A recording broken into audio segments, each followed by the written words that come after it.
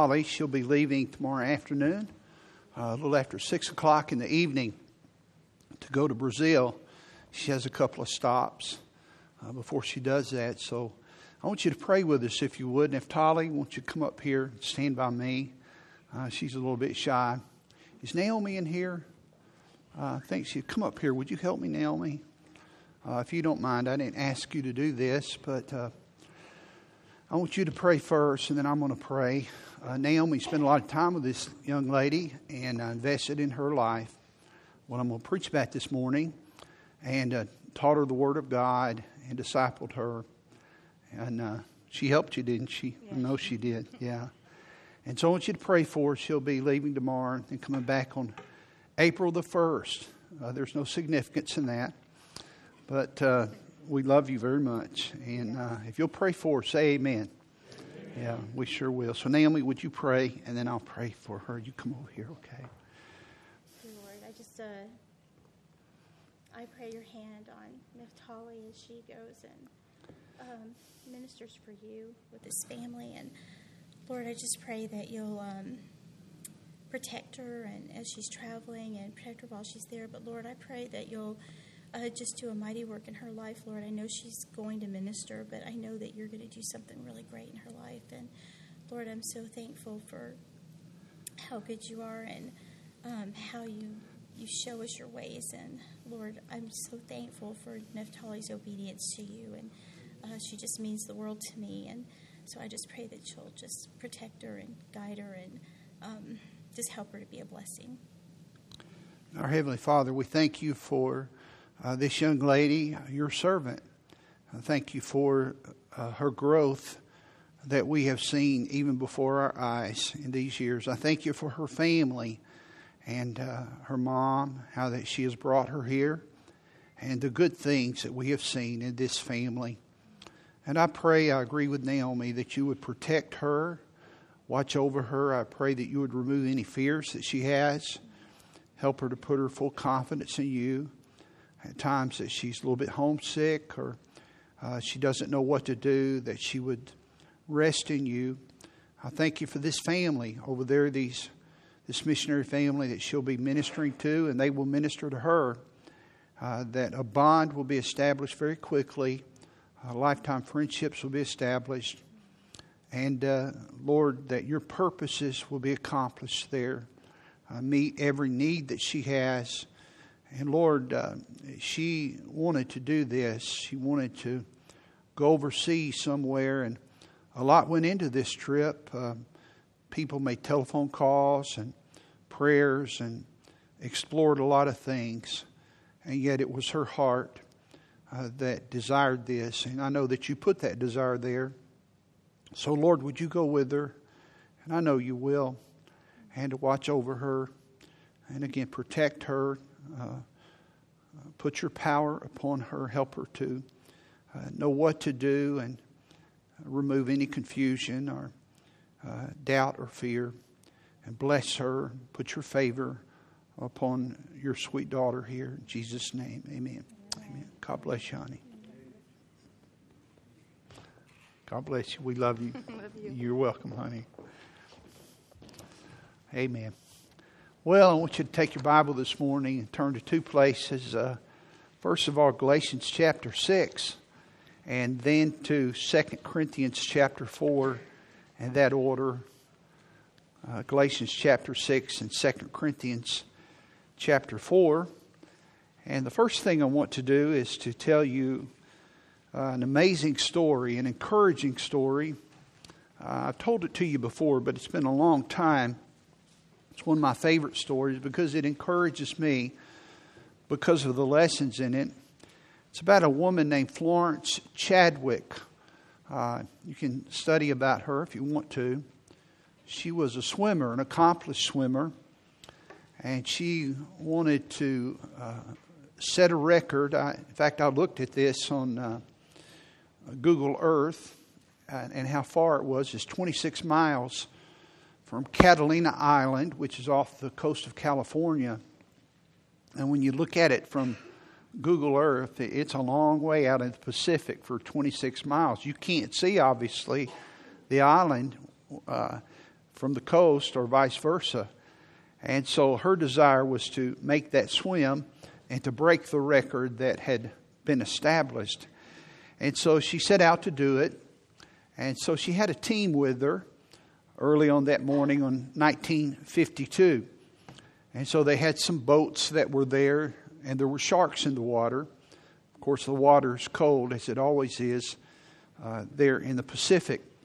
And they were not only there, the boats, the port boats, were not only there for to look out for sharks with the paddles. I'm sure they had rifles and so forth, but also to help her with cramps if she began to falter, to be able to pull her in. Well, after she had swam for 15 hours, can you imagine that? To swim for 15 hours. I've gone 12. It's tough. I can imagine. 15 hours. If you're a visitor today, they mock me all the time. It's just a part of life. I take it. For 15 hours, and all of a sudden, the fog began to roll in. It was a very thick fog, and she couldn't see anything. Nobody could see anything. And she was just swimming. And so as the 16th hour approached, she called out to one of the boats. Her mother was, I don't know if I told you, her mother was in one of those boats helping to encourage her daughter. She called out to her mom, and she said, "I'm not going to be able to make this." And her mom encouraged her, said, "Oh, you can make it. Keep going." And sometime after the 16th hour, she said, I cannot make it. And so they pulled her into the boat. And once they got there, she realized that she was just 1 mile from the shore. But she couldn't see the shore because of the fog. And it was a big event. And a newspaper reporter interviewed her and asked her about that experience. And she said, I'm not trying to make excuses. And here's what she said. She said, "If I could have seen land, I know that I could have made it. If I could have seen land, I know that I could have made it." And then Florence Chadwick, 2 months later, she tried again, the same route, the same swim. And again, the fog rolled in. It was dense again. But this time she kept going. And she completed the swim and broke a 27-year-old record in 13 hours and 47 minutes and broke it by 2 hours. But this time it didn't matter that she couldn't see the land, because she knew that the land was there. That's an instructive story for us, but it's an encouraging story because all of us have been there before, where that we've been kind of going through the motions, or we've been giving our best, but we've come up to a place where we say, I can't make this. I can't see the finish line. I can't see the results. There's no reward in this. I'm tired. I'm putting in the hours. I'm putting in the effort, but this is not working. But there's a Bible principle that God gives us. This is a sweet, sweet principle.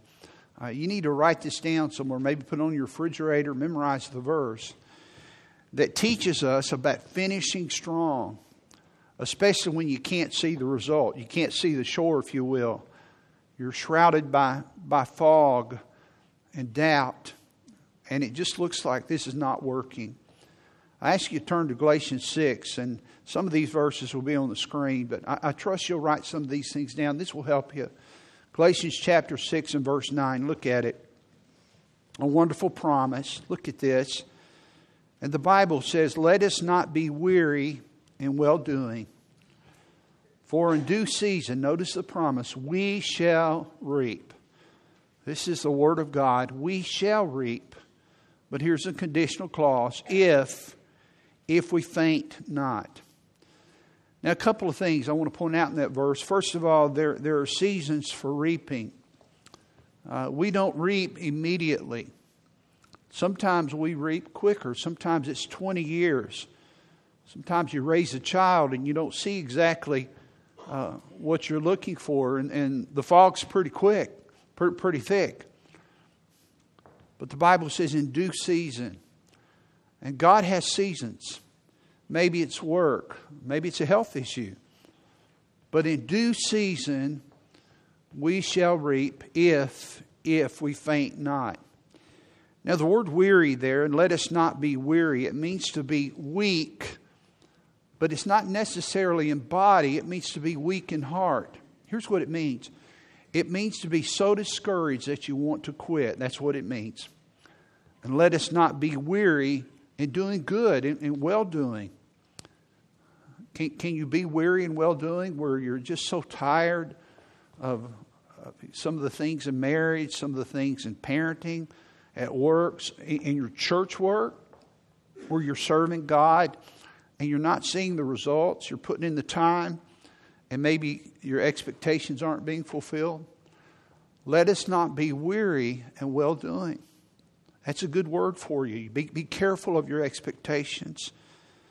For in due season we shall reap. Notice this, and here's a condition: if we faint not. Now the word faint there means to stop. It means to keep on plowing. Just keep on doing what you're supposed to do, to walk in obedience. Now, listen carefully. It's one thing to get tired in the work. It's another thing to get tired of the work. And that's a flag. That's a flag in your heart when you get tired of the work. It's easy to get tired of doing what you're supposed to do. That's okay. One well-known Christian said, everybody ought to go to bed tired. Now, he's not talking about emotionally. He's talking about physically. Now, I understand there's some refreshment, some things like that, but I get his point. You know, one of the reasons you sleep well is you've expended some energy. I know what he's saying. Don't argue with this statement. I hope you understand that. It's okay to get tired in the work, but it's another thing to get tired of the work. And one of the reasons that we get tired of the work, and I've been there, is because we do not see the fruit. We don't see the results. And here's what I want you to see. That's not just in church work. That's in your business. That's in your home. That's a broad spectrum.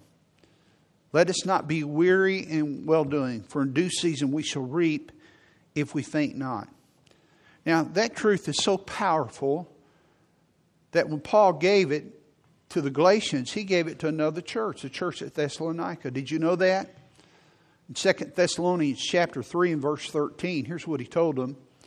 He said, "But ye, brethren, be not weary in well-doing." It's verbatim, except for the conditional clause. He told them the same thing. Another church, he said, don't be weary in well-doing. Well, if it's good for them, it's good for me. It's good for you. Don't be weary in well-doing. For in due season, there's coming a time when you will reap. But here's the condition. You can't stop doing what you're supposed to do. Now, when does the desire to quit get serious? I remember when I was playing football, I was a junior, and I finished up my junior year. And if you've not played high school football, Butler High School was the largest high school in the state. And now they have, I think, 7 classifications, 7A. Back when I played, we had 4A. There were 4 classifications. And we were 4A. We were in the top classification. We had the biggest school. And I remember my sophomore year, everybody on the offensive line got an athletic scholarship. LSU, Mississippi State, other schools. And so this was no little thing to be out there on the field with these guys. And even my sophomore year and my senior year, these guys were getting, we called them full rides. That was our kind of thing. When someone got an athletic scholarship, it was a full ride. They were taken care of. So it was not easy to compete. I remember in those days, I was a svelte 175 pounds. And about 20 pounds ago. And there you go again. I have no self-esteem with you. And anyhow. So I was playing offensive line. So I told my mom, I wasn't going to tell my dad because I knew what was going to happen. Daddy drove the team bus, and he was friends with all the coaches. He stood on the sideline every night. He was on practice field most of the time, the majority of the time. So I knew I can't tell my dad. So what I'll do is I'll tell my mom, and she'll kind of warm it up. And I was practicing my junior year picture in the yearbook. I had a scab on my forehead. Jimmy, I don't know if you remember this. Jimmy and I played ball in junior high, and we graduated together. But I had a scab on my forehead here from playing, where my helmet didn't fit me well, and it just rubbed me raw there. And so after the season, I had this scab there. Anyhow, you didn't need all of it. No one told you. I guess I'm mad for you laughing at me, but anyhow. So I said, Mom, I think I want to quit the team. I was dead serious. You know what my mom said? She said, okay, go ahead. Well, that made me mad. She was supposed to say, no, don't do that. I didn't want to quit. I didn't know it. I thought I did. I really did. I was tired of expending all that effort, not getting on the field a lot. She said, okay. So I never said anything to her about it again. When does quitting, the desire to quit, become serious? Well, a clue is given to us in Hebrews 12. I want you to look at this. A great passage, Hebrews 12:1. Wherefore, seeing we also are compassed about with so great a cloud of witnesses. These are people in Hebrews 12 that have gone before us. You have your own cloud of witnesses. Let us lay aside every weight and the sin which just so easily beset us. Now, why are we laying aside these things? Because we're running a race. Now, notice how we're supposed to run the race. Let us run with patience the race that is set before us. Now, why are we running with patience? Because it's not a sprint, it's a marathon. Now, my daughter Ashley has run marathons. You run a marathon, Jordan? Jordan has. And they've run some half marathons and so forth. You know, this 26.2 on the back of the thing on your car. Isn't that prideful? That's just prideful, isn't it? 13.1. We were out one day, Paula saw it in the store. She said, there's one for you. It says 0.0. You need to put that up on the car. But I talked to Matt Moody. He's a marathon runner. He hurt his back and he can't do it any longer. But I was preaching about this passage one day, and I took him out to lunch. I said, I want you to tell me about running marathons. And he taught me something, and since then I've taught a lot of other people about the 18th, 20th mile something. You hit the proverbial wall. That's what they call it. And when you hit the wall, it's a mental thing. What happens, your body tells your mind, what are you doing? You're stupid. You can't finish this. You can't do it. You've got too far to go. You're not going to finish. And here's what they say. If you push through the wall, you can finish the race. So you have to pace yourself. And here's the thing. With a sprint, you can do that because that's in you. But you can't sprint a marathon. Now, I did run a 10K one time. The Cotton Roll. I had the T-shirt to prove it. But when silly me, I thought I got a lot of energy. So I ran about the first, the first quarter mile. I had that much in me. And man, I was running hard. And then I hit the wall. That was my marathon. I said, what are you doing? You're not going to finish this. I said, okay. So I quit. No, I didn't. I finished it. But it's difficult when you come to that place and you got to decide that I got to run with endurance, that there's going to be tough spots. Let us run with endurance the race that is set before us. Now listen, don't compare your race with somebody else's. My race is different than Charlie's. Charles, my race is different than yours. It's different than Daniel's. It's different than Jim's. My race is different. And 2 Corinthians 10 says we compare ourselves among ourselves. We're not wise. Well, the opposite of wise is foolish. We become foolish. So don't compare yourself with other people. Just endure. I remember when we were in the summer, we would get in shape and when in high school football, and they would want to run all the newbies off. You know, everybody wanted the glory, but nobody wanted to pay the price. And man, they would wear you out. And they had all of these drills. I won't go through them and bore you with them.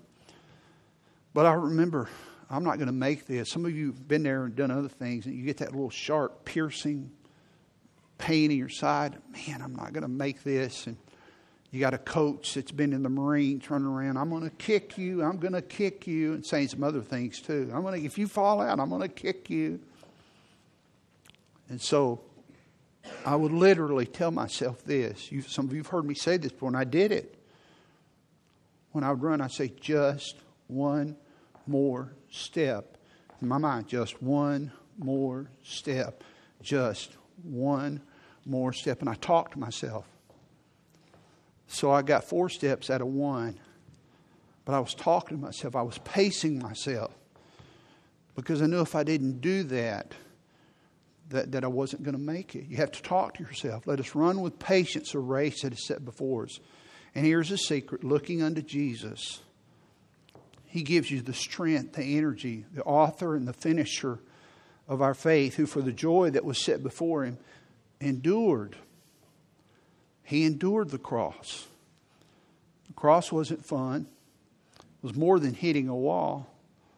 He endured the cross, despising the shame, and is set down at the right hand of the throne of God. And here's what he says again to us. Listen, some of you are in a stretch right now. You're in the fog. It's tough. Consider him. And here's the word again, that endured. He endured shame. He endured pain. He endured suffering. And it was at the contradiction, at the opposition of sinners, of people, of his creation. He created these people that were violating him and spitting upon him and crucified him. The contradiction of sinners against himself. Now why? If you don't endure, what are you going to do? I said all that to say this. Look at this. Lest ye be wearied. Remember Galatians 6:9? Be not weary in well-doing. Well, I gave you the key here. You're going to be wearied if you don't do this, if you don't pace yourself, if you compare yourself with other people, if you sprint and you're not enduring and you're not pacing yourself, lest you be wearied and faint. See, Galatians 6:9 fits in here. Notice where the fainting begins to happen. And my question at the beginning, when does quitting get serious? Here's where it is. You faint in your minds. And this is today and next week, God willing, I'm going to emphasize this. Because the place of fainting is in the mind. You begin to mull it over. I didn't know marriage was going to be this hard. He just doesn't understand me. He'll never change. Well, I didn't know that she was going to be like this. She never showed this when we were dating. I don't know if it's worth it. Well, I didn't know having kids was going to be like this. Why are my parents like this? I wish I had other parents. You begin to, and the enemy puts some of these thoughts in here. Some of them are just the rigors of life. This isn't worth it. It isn't working. Why am I paying this price? I cannot go on. And yet, when you're most discouraged, when your mind tells you it's the darkest, it is when you must keep going. Because you may be just a mile away, a day away, a month away, a year away, or 5 years away from the shore, from the result. And even if you're not, you're going to be pleasing to God. Be not weary in well-doing, for in due season we shall reap if we faint not. Listen carefully. Opportunity always brings opposition. 100% of the time. You see, here's what people want. They want the opportunity and the rewards, but they don't want the opposition and having to pay the price. And that's why people quit. The price gets too high. but there is a price to pay. 1 Corinthians chapter 16 and verse 9. Here's what Paul told the Corinthians. He said, a great door and effectual is opened unto me. I have this opportunity, a great door, an opportunity, and there are many adversaries. There's a lot of problems. Well, Brother Rick, I didn't know when I got involved with this ministry it was going to be hard. Well, you have opposition with opportunities. If you want to have children, you're going to have some challenges. If you're going to get married, there's going to be some challenges. If you're going to serve in children's ministry, there's going to be some challenges. There's going to be misunderstandings. If you're going to be involved in the choir, it's not always going to be comfortable. Sometimes you're not going to feel good when it's time to practice. But when you sing like they did today, you're going to encourage a lot of people. But all that time you put in for the previous 3 weeks to learn a song, we don't understand. They sing for 3 minutes. And you say, oh, that helped me today. Well, they may have practiced for 3 hours. They paid a price. Now, they'll get the reward, not you. You just enjoyed it. You were helped. Listen, you get the reward for paying the price, not for the joy. Do you get this? What are you enduring for the opportunity? Not what are you enjoying. Anybody can do that. Opportunity always brings opposition. There's going to be some adversaries. One of my favorite writers is Oswald Chambers. He's a devotional writer, but he's also written some books. Here's what he says. Listen to this. It's just a sentence, but here's what he says. Perseverance is more than endurance. I like that. Perseverance is more than endurance. It is endurance combined with absolute assurance and certainty that what we are looking for is going to happen. You see, it's not just willpower. You're not just hoping in yourself. Well, I've got a strong belief in myself. Well, things are really going well right now. I can persevere. I'm going to endure. Well, there's coming a time when there's going to be a tragedy in your life when you don't understand God. Okay? The time is coming. Well, what are you going to do then? You still going to go to church? You still going to serve God? This is not, you see, stewardship is not about tithing. It includes tithing. Stewardship is about investing what God has already invested in you. That's what stewardship is. It's not even about giving. It's returning to God what He's already given to you. Everything you have is on loan. The breath that you have, the kids that you have, the marriage that you have, God gave that to you. Oh, no, preacher. I worked hard. I'm self-made. Where'd you get your oxygen? Where'd you get your intellect? Where did you get your brain? We become so confused about it. We owe everything that we have to God. That's what stewardship is. It's investing into others, into God's work, what He has already vested into us. And we're to manage that. So, persevering is not just endurance. But persevering is when you have the perspective that, hey, I have God's perspective and God's grace and the promises of God.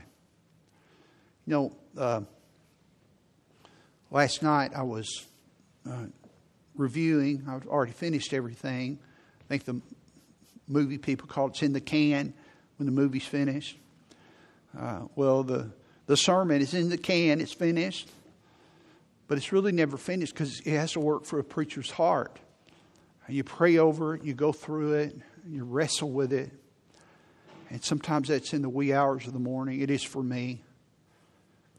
And then I was just hit with this overwhelming feeling about my mom.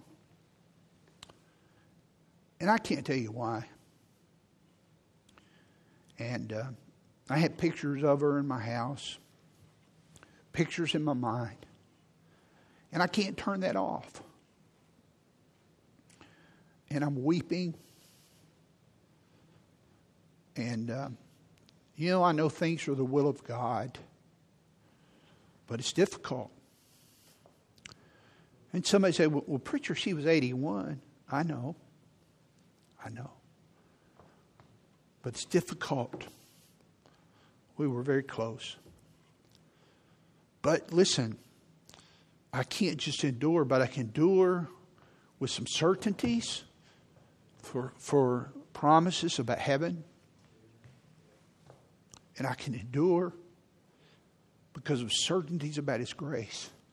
I can give you other things, but there's some truths for you there. Don't just try to endure. You can't do this on your own. I'll give you another quote by Thomas Fuller. Thomas Fuller says, "That which is bitter to endure may be sweet to remember." And that's true, isn't it? That when you're in the middle of it, it's not. But when you've lived long enough, you realize you can look back and say, when I was going through that, it was so difficult. And I don't know that I want to go back through it again. But the things that were born out of that were sweet and they were helpful and they made me strong. I made some friendships. I discovered some things. There were some changes in my life. That which is bitter to endure may be sweet to remember. So the natural tendency in a trial is to become weary. I stand before you this. I'm not telling you to ignore it. I'm not telling you to have a stiff upper lip. I'll be honest with you. I don't like people that tell you that. Well, hey, brother, rejoice. I am. I'm rejoicing through my tears. There's a song I like called A Crying Smile. You look it up on the internet. There's a crying smile. Sometimes you weep while you smile. But there's a perspective that you have in a difficult trial. But the tendency is to become weary physically and emotionally. But listen carefully. That is a defining moment for your life. And here's the key idea of the message today. But it's also the key idea of what I want to talk to you about next week. And I'll return to it. And here it is. A wrong response to personal problems will keep you from God's best. I believe that. When you respond wrongly to pain and suffering and your personal problems, it will keep you from God's best for your life. Every time. Every time. Now, here's how this works. As we discovered in Hebrews 12:3, you think in your mind, you're tempted, your mind begins to talk to you. This is not worth it. I didn't know the price was this high. I just want to go the easy road. But you see, there's some price tags on that easy road you can't see either. And listen, the battle for finishing well is in the way that you think. But when you begin to think wrong because of the trials and you respond wrong, here's what you do. You stop investing. You stop investing in your marriage because it's not worth it. So you stop investing. You stop loving. You stop nourishing. You stop taking care of your husband. One man said, if you stop doing what you did to get If you never stop doing what you did to get married, you'll never get unmarried. You just stop investing because your mind begins cluttered with these wrong responses to problems, and you begin to lose God's best. And when you stop investing, it hinders relationships, it hinders God's work. But it also affects your reward in heaven. You know, one of the things, and forgive my references to these things because it's part of my life right now. The rewards that we have right now are not just what we do, but it's what other people do that we have invested in. You know, some of you Some of you carry my rewards in heaven. I think I told you, a friend of mine, more than one, this has been more than one, that are no longer in the ministry. And I call them on the same day every year because of certain things that happen on that day. Good things. And one man, I contact him on a certain day in July every year. Forgive me. And I always say the same thing. In addition to some other things. I'll say, I want you to know that when I stand before Jesus, some of the rewards that I have, I will share with you. Because you have invested in my life. And I say that to encourage him. Because he's sidelined a little bit now. About 12 years ago, I met with him in a Cracker Barrel.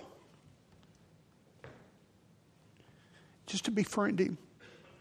He's not meeting with a lot of people. And he's not preaching, or that doesn't mean he's not worth anything. But he brought a book to me. We sat in that restaurant for 3 hours. I wasn't trying to fix anything. I was there to listen to him. I was there to love him. I care for this man. And likewise,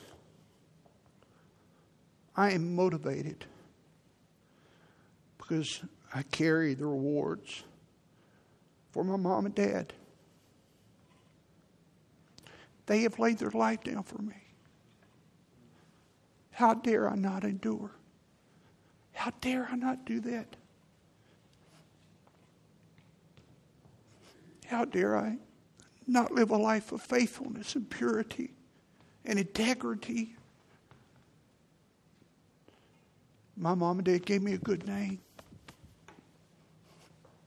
It would be wrong for me to mar that name.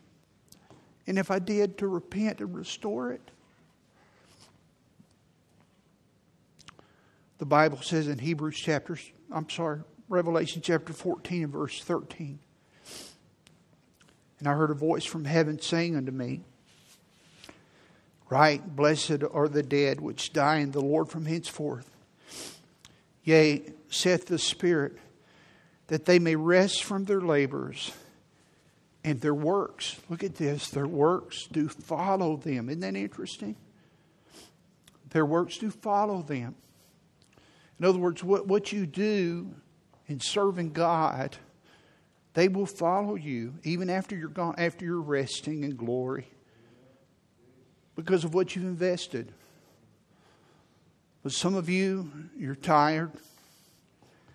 And you're kind of sitting on the sidelines.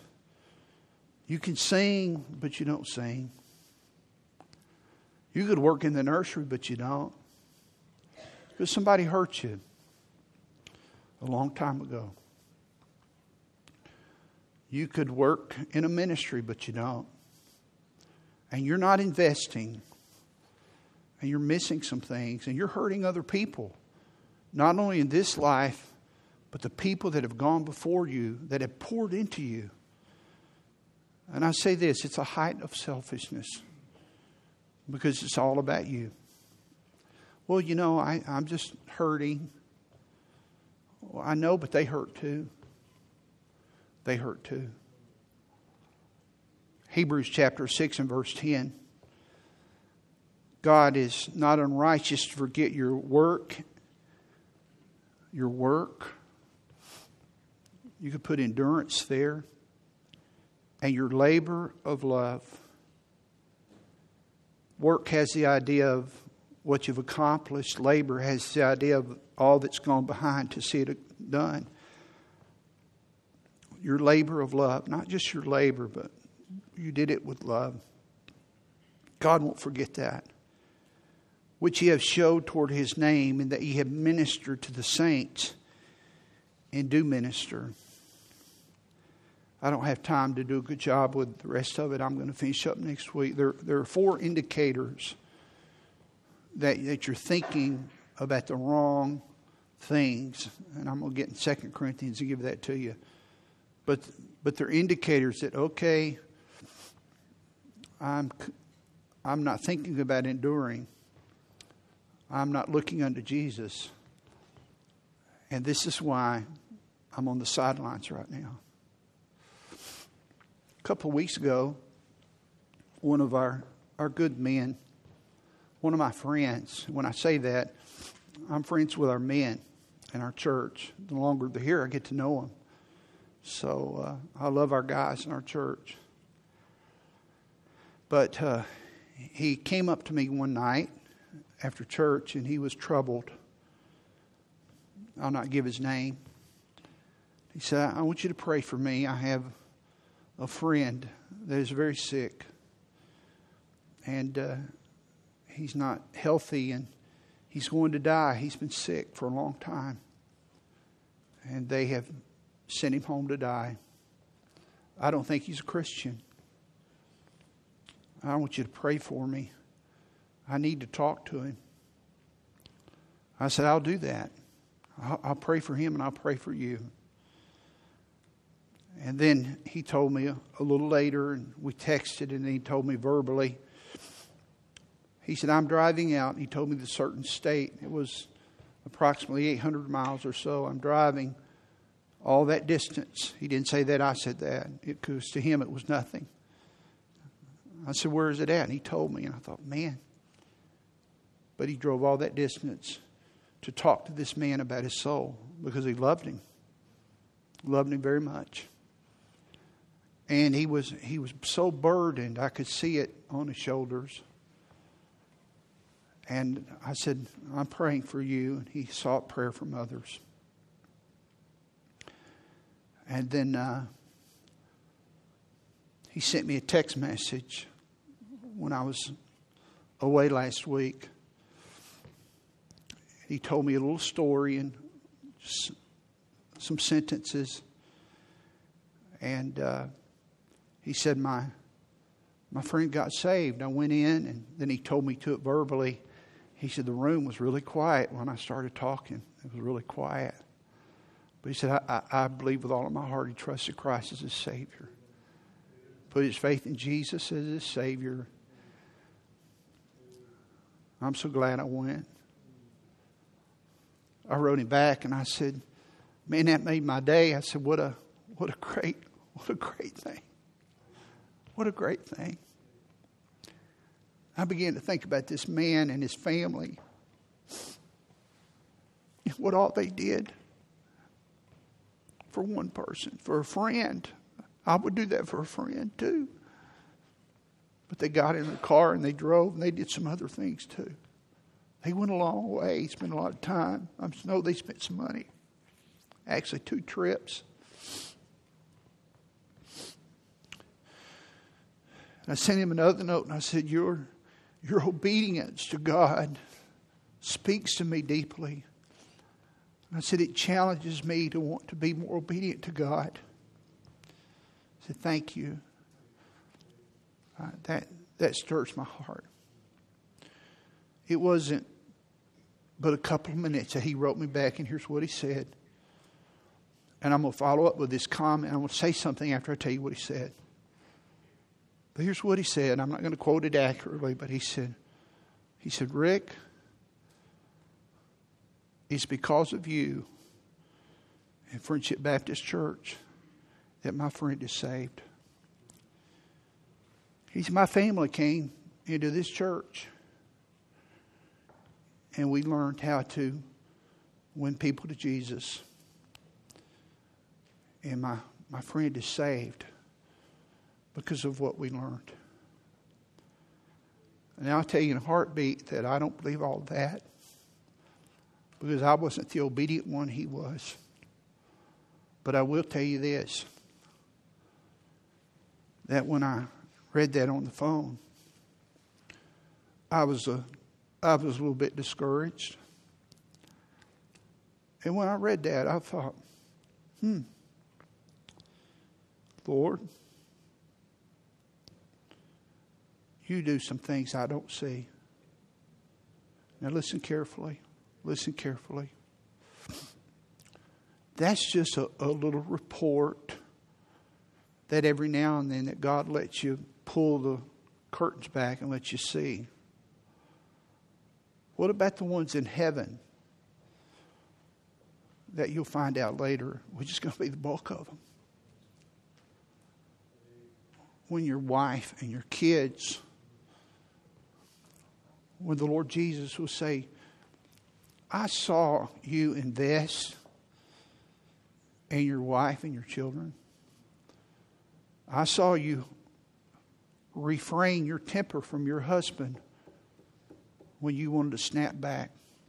I saw that. I saw you obey your parents when it was difficult, and you honored them anyway. I saw you lead your children and endure when it was difficult. And sometimes they weren't listening. I saw you plow on. I saw you. And you, listen, you will be glad that you did. But here's the thing. This thing in your mind right now, that it's not worth it. What am I doing? I may as well stop. Please don't stop investing. God has invested in you. He gave His life for you. People have invested in you. Don't stop. Don't stop. Just to bow your heads with me if you would. I wonder if you're here this morning, you've never trusted Jesus as your Savior. You've never been born again. There's never been a time or place in your life when you trusted Christ as your Savior.